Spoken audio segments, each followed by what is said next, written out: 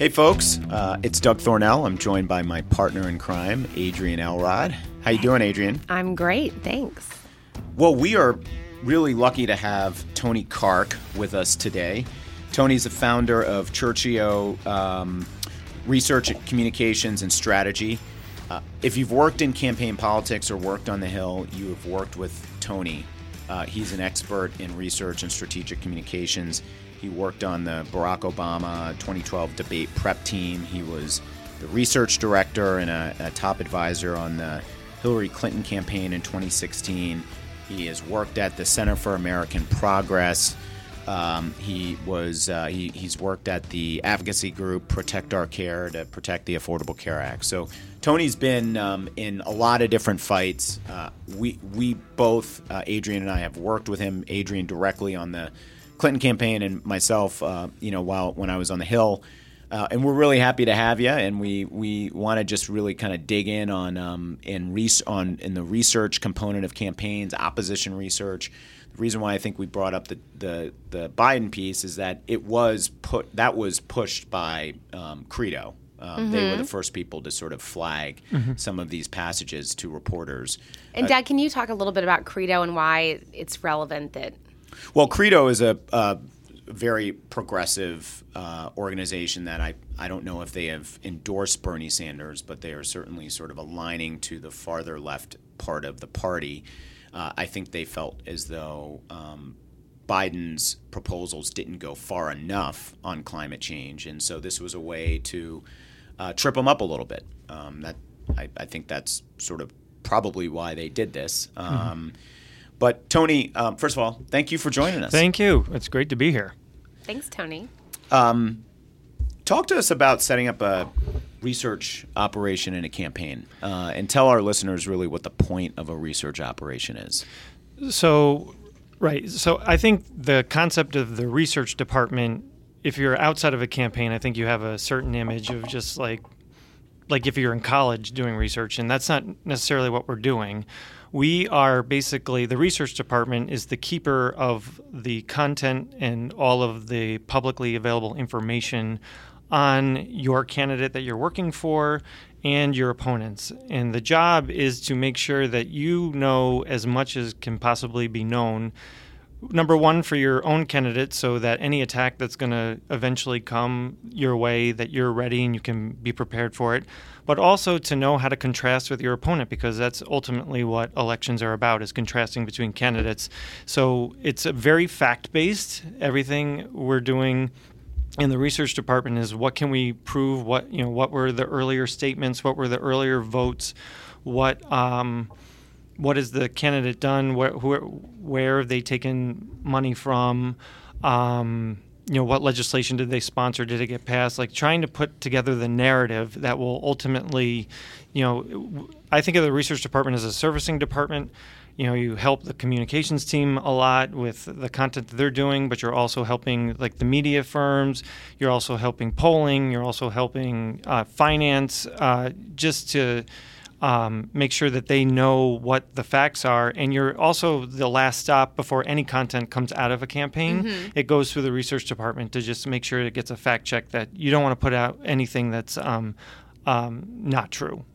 So Tony, you were Hillary Clinton's research director in 2016. Tell our listeners how you decided, how you built your team, how many people you grew your team, how many you started with at the beginning, toward the end. I mean, the research department on our campaign was huge. I know that for a fact. But how did you scale appropriately? How did you divide the work? I mean, the research is the most fundamental component of a campaign. Well, thank you. But at the same time, it is oftentimes the least talked about or the least visible, even though it's involved in every facet of a campaign operation. So can you sort of talk about how you put together your research department and how you sort of, divided your staff into certain areas of jurisdiction? Sure. So obviously each campaign is going to have a different type of research department. In particular, for candidates that have a long public record, that obviously increases the need to have a vast, a pretty robust team. And it's something that you want to invest in early. Like, I always think that having a research department close to fully staffed is one of those things that you need to do probably in the first quarter of a campaign, because there's just so much content that you have to get through. And when you say content to get through, what do you mean? The record, just knowing the candidate's record. So for example, Hillary Clinton had 40 years of public service under her belt by the time she ran for Lots president. Of votes in the Senate. Yeah, she had her Senate record, she had her First Lady record, she had just being a lawyer down in Arkansas, being the First Lady of Arkansas, her Secretary of State record, and we had the luxury of having. I mean, she ran in 2008, so some of this was done in 2008. We could build upon that, but everything is new again. Like things that weren't necessarily an issue like 10 years ago are suddenly become an issue, this time around. So like for a candidate like Joe Biden and others that have a long public record, like having a really robust team is vitally important. And it can just seem so overwhelming because there's just so much to do. It's like, how do you split that up? And the way we did it on the Clinton campaign is we basically divided her life into different eras. So, and I had a team of a few people kind of focusing on those different aspects of her life to make sure that we have all of the votes, the legislation, the money, the memos, anything that we could get our hands on. Anything that was public facing. Anything that was public facing. And, but in addition to that, so you have people that are really focusing and kind of becoming experts on certain aspects of her record. But at the same time, you need to have kind of like the nimble force of the research team that can be rapid, like responding to requests.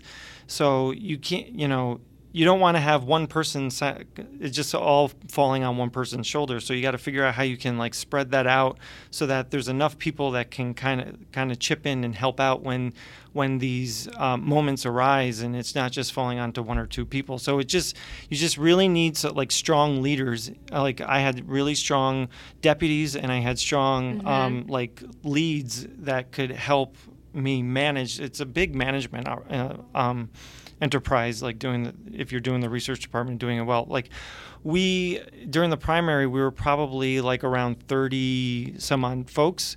And then, yes, by the end of the general election, combined with the DNC staff that we got, like it was almost double that. It was like 60 to 65 people in the research department. So, it's really... It's a really big part of the campaign, and it is one of the building blocks. Like you can't really, some of the stuff that gets done can't be done without the foundational level of the research department. And just for context, just for our listeners to understand how much information is out there, and even if for people who don't have the historical, public life and public service that Hillary Clinton had, or the voting record that she had. One of the things that I know we had to deal with on the campaign was a woman by the name of Diane Blair, who was one of Hillary Clinton's best friends when she lived in Arkansas, who was also a law professor at the University of Arkansas, heralded. There's a, Diane Blair Center at the University of Arkansas named after her.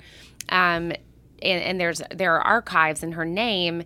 And as part of those archives, she, I guess, had stated in her will that she would provide her diaries to the archives. So basically, we had research staff who were pouring through all of the diaries and coming up with new information that at least, Diane Blair claimed to have, had the conversations she had with Hillary that then became fodder for our opponents, and certainly for people on the right. So, that's the magnitude of information that you have to comb through. Well, there's also, for example, I think the University of Virginia, if I remember correctly, but there was the Clinton administration there was like an oral history, and there were a lot of people that would just give interviews, and they would be housed in the university library, and it's talking about the Clinton administration, of which Hillary was a big part. So you just need to know all of that stuff. Because if you don't know it, then you've got to assume that somebody else is finding out, and then they could use that against you. And if we don't know it, you can't assume that someone else on the campaign does.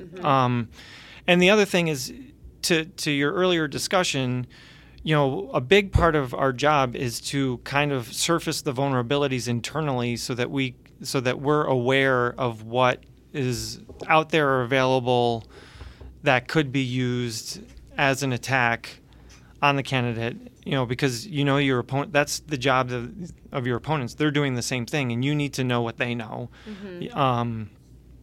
So right. It's just there's just a vast amount of information, and there's also then it just is a matter of like the campaign day to day. So something that could happen today, like if you're talking about Joe Biden's climate change and the sourcing, like that's obviously brings up something from 30 years ago. There could be something in a month or something where a candidate says something that can you could be thinking about something that happened like 25, 30 years ago, and then suddenly that becomes relevant again, where you think, oh, this is so far, right? You need to be prepared for that because you'd be thinking, oh, that's a long time ago. People don't care about it, but you can't really tell people what they're going to care about or not. They're going to care about what they want to care about. Exactly. Right. So we've talked a lot about self-research. That's the research into the candidate that we work for. Right. Talk to us about opposition research. So I always think of it as two sides of the same coin. You're basically running the same process on yourself as you do your opponents. So you're looking at publicly available information, of which there's a lot. I think most people are kind of unaware of how much is out there. And where do you go? And where are the places that you go to find this information? Well, so for example, your voting record. Not if you're not in Congress. I'm just talking about did you actually vote in an election? Like that's public. That's available at the not Secretary who you of State. voted for, not who you voted for, but did you vote or did you not? You have to, as a candidate, you have to file a personal financial disclosure form and kind of list in broad ranges what you're invested in, what boards you sit on. All of that is, out there for the public to see. Like it depends on what office you're running for. Sometimes you have to take a couple extra steps to get that information versus when you run for president, pretty much once you file, it becomes public for all to see. But then you kind of have to vet that against, okay, so you're invested in this fund. Did you sponsor a bill that people could say, oh, that's helping you out with your personal investments? Are you sitting on a board and you're also getting large amounts of donations from we kind of put those pieces together we're trying to paint a picture of who you are versus who you're running against. And obviously you want to put your candidate in the best light and your opponent in the most negative light. So you're trying to find those big areas where they're contrasting to show and that's how you drive your message. It's one of the ways you drive your message. In 2016, did you guys have books on all of the Republicans running, or partial books, top lines? Top lines is a term, as sort of a partial, high-level book. Do you remember? Well, so the short answer is yes in some way, but I'm trying to think. There's so many people that ran in 2016 on the Republican side. I don't know if we. Right, you probably were never for everyone, but the bigger Rubio ones, Bush. and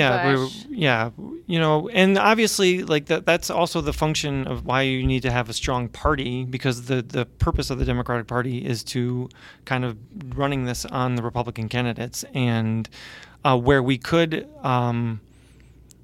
Get information that was being shared with all campaigns on Republican candidates, and stuff that they would also be putting out publicly that they would to kind of help augment what we were doing internally on the campaign. Was the DNC sharing, because I know the DNC was doing books on all of the most of the Republicans, if not all of them.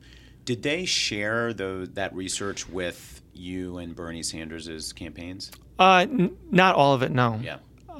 There were some pieces that went to everyone, and they were pretty clear about, the information that we have is going to be, it wasn't like they did anything specifically for our campaign or anything. Sure, it was for everyone.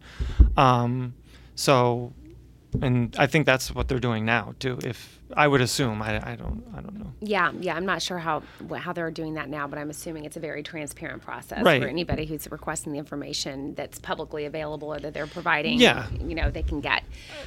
So Tony, you were involved, I know, in the debate process, debate prep process. We're going to get into more of that in future episodes as we get closer to the debate, and we're going to invite some guests on who help lead the debate process. But because you were so intimately involved, can you talk a little bit about the work that goes into putting together a debate prep book for a presidential candidate?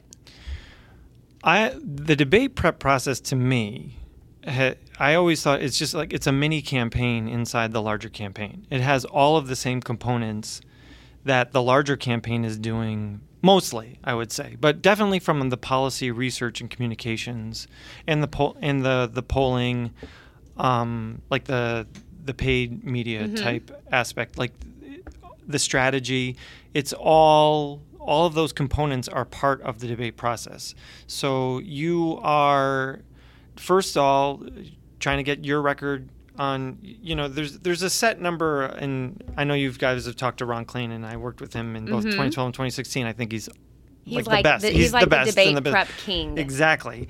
And the thing that you do first is, okay, what are we expecting that we're going to be talking about? Like, there could be a debate that you're specifically talking about an issue, so okay, we're going to just be looking at climate change. What are the moderators going to ask? So trying to figure out what are the most likely questions that are going to come. So from that, trying to get what's your record on those issues? What are your opponent's records? Where do you differ? Just kind of like getting that on a map of like, okay, this is where we voted the same. Here's where we voted differently. So these are points of contrast. But then you also have to think about, like, what is the campaign's goal out of this debate? Like, what are we trying to do? Like, are we in there to try to muddy up the front runner or muddy up a certain candidate? Are we there to try to really push our economic message? So trying to have that, like, the strategic goal up there. And then all of the material sort of flows from that, where you're actually, like, doing mock questions and writing out responses. You have like someone that will stand in as your opponent. At least we did that through all of the debates, so that the candidate can practice like the back and forth and see what works, what doesn't, where do you feel more comfortable making the case for, that could be like, okay, so in 2012 with President Obama, it'd be like, okay, Mitt Romney could say this to you about the auto rescue or something. So you could respond 1, 2, or 3, all of which are factual, so you all of which write are out true. Those responses. And we try to figure, and we try to figure out. But ultimately, the president decided like where he wanted to go or what he thought was like the best way to respond. But it's just, being in that room, like I thought my goal would to be like, he's not just gonna. He could say this, but he could also say this, or he could, because one of the things that you do before the debate is like you really pay attention to what your opponents are saying, because they're like kind of they're testing out lines, they're testing out different strategies. They'll probably release a plan.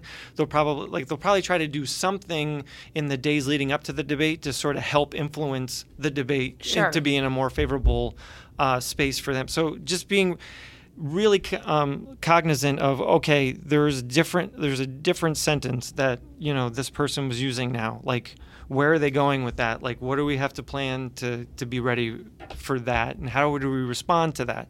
Is there a way to counterpunch that can put them on the defensive in a way that they might not be expecting? So it's just a lot of game theory, planning things out, but also, you never know what's going to happen, but I always thought, like, we want to make sure that anything that does happen, we've talked about. And by and large, in all the debates I've been in, there hasn't been a huge surprise that we're just like, where did that come from? Good. I want to go back to research just real quick. I'm curious, is there a piece of opposition research that you're particularly proud of? Everyone. Great question, Doug. Yes, but I try to like, how I want to respond to that question though is, because I think people think about research as finding, but a lot of people use like the $400 John Edwards haircut as an example of something like, oh, a gotcha that dominates the news cycle. But honestly, there's very few of that compared to there's just a lot of grinding it out,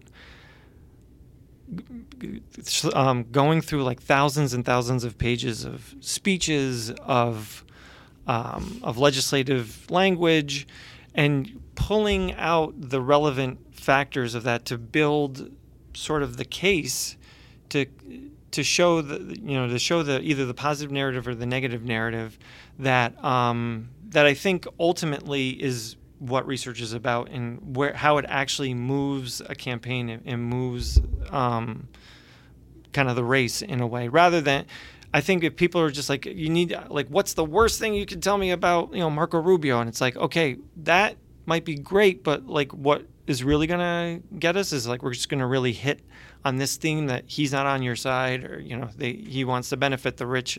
Research that falls under the umbrella narrative that you're trying to Yeah. And how many times can we like, I mean, for example, in 2016, like there wasn't a dearth of negative information on Donald Trump. Like some would say that because there was You mean the ugly, tacky brass in his buildings wasn't considered to be negative opposition? I'm just kidding.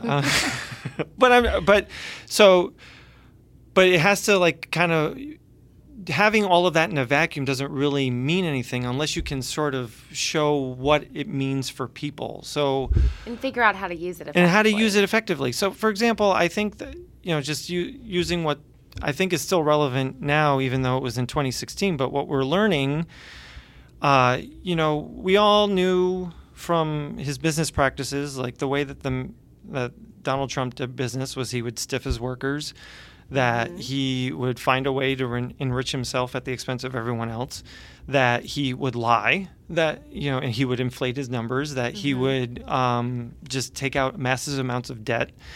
And, I think we made this case in 2016, but we actually have a record now in 2020 where this man has given tax breaks to the richest 1% in corporations at the expense of everyone else, where he's run up the debt, where he's basically run the country like he did his business, and that's not a good thing.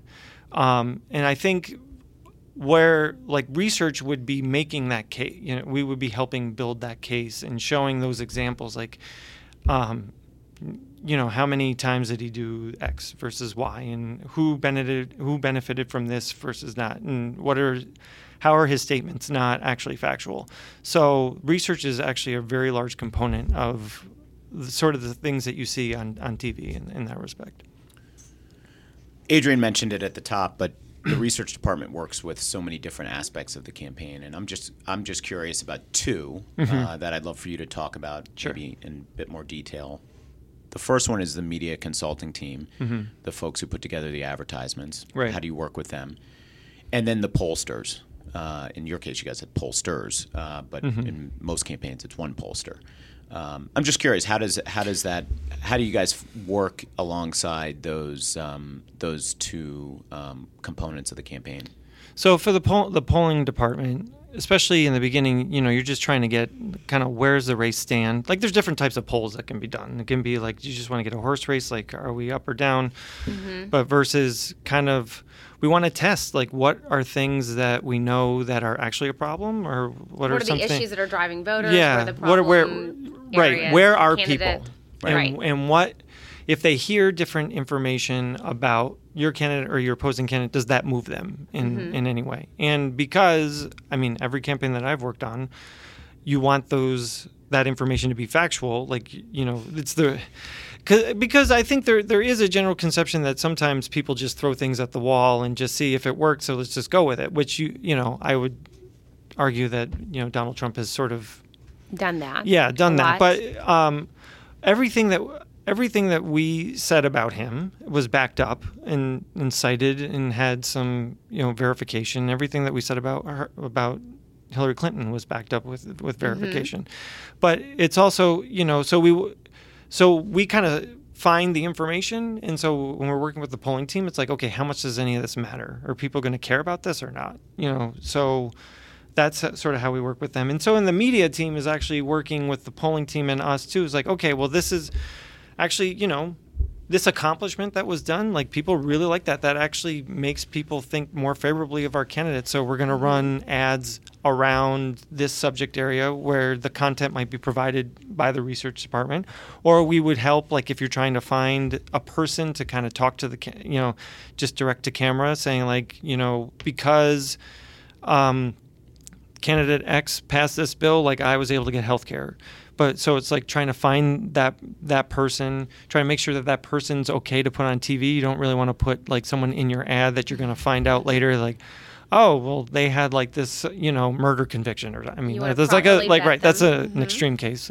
It's only happened once. No, I'm kidding. But, Let's hope not. no, and so they're very interchangeable. Well, not interchangeable. Like obviously every person has a distinct role, but we're very complementary towards one another. And then, Tony, I just have one final question for you that is sort of relevant to the current era that we're living in under Donald Trump's universe, which is this whole notion of fake news, which, of course, is being perpetuated by Donald Trump. Do you think the need to have a robust research operation on a campaign has been impacted by Donald Trump accusing everything that he doesn't agree with, any sort of coverage, any sort of attack, whatever it is, on him, by calling it fake news? Does that, since there seems to be this, to an extent, public confusion of what's fact and what's opinion, does this impact the role of a research organization? I think it puts more onus on the research department to make sure that they just at least for it's just the way that I approach the position and the job. Like, you just need to have your facts down, particularly for two reasons. One, I think it's just the right thing to do. Secondly, Donald Trump has shown that he will find the one T you did not cross and to, then, get all the vapors and say this whole thing is, just totally fake news because, you had the person's age wrong or something like that. That's in the story. So that's why the pressure is on. But again, this is going to be that's why in research, whenever we're presenting anything to the campaign writ large, I always think the best research is one that doesn't have your own voice in it. I never put anything in a document, or try not to put anything in a document that has my opinion or my kind of spin on the ball, because as you get through the campaign, it's like the game of telephone. So you always need to have research there to kind of make sure that there's a backstop, that there's not too much spin on the ball. But if you start with sort of like a kind of a leading document, it's going to end up being too far afield that you're run the risk of it being untrue. So you want to take your voice out of it and just kind of let the facts speak for themselves. Anything that people said about your candidate or whatever, you have the receipts. You can show and I think in this age that we're in now, with deep fakes and just fake news in general, just being able to go back and say, you're just going to have to prove yourself over and over and over again. No, this is actually real. And some of it, though, is going to be, how do you break through to people that might be immune to it's like, okay, well, that's fine that it's true. I'm just not going to believe it anyway. That, I think, is like a big challenge in this day and age.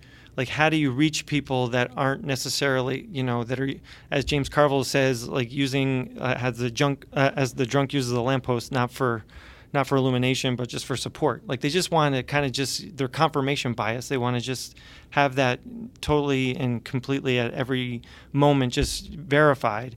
So that, I think, is the big challenge that we have. And I don't think research is a component to that, but it's also where do you talk to people? How do you talk to people?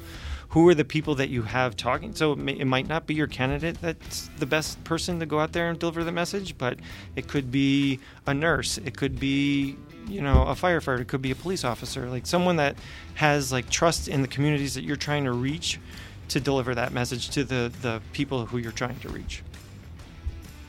Tony Carrk, thank you for joining us on the Electables today. Thank you very much. Tony. I feel so much smarter now about research. And I know at some point I'm going to get you to answer the question about what was your favorite outlaw Trump. Okay. I was going to say, Tony's being very nice and to very be respectful of his former bosses, but at some point, we will get it. We will get it out of him. We will. Thank you so much, Tony, for joining us. Thanks. Elrod, thanks so much. Thank you. And we'll see everyone next time.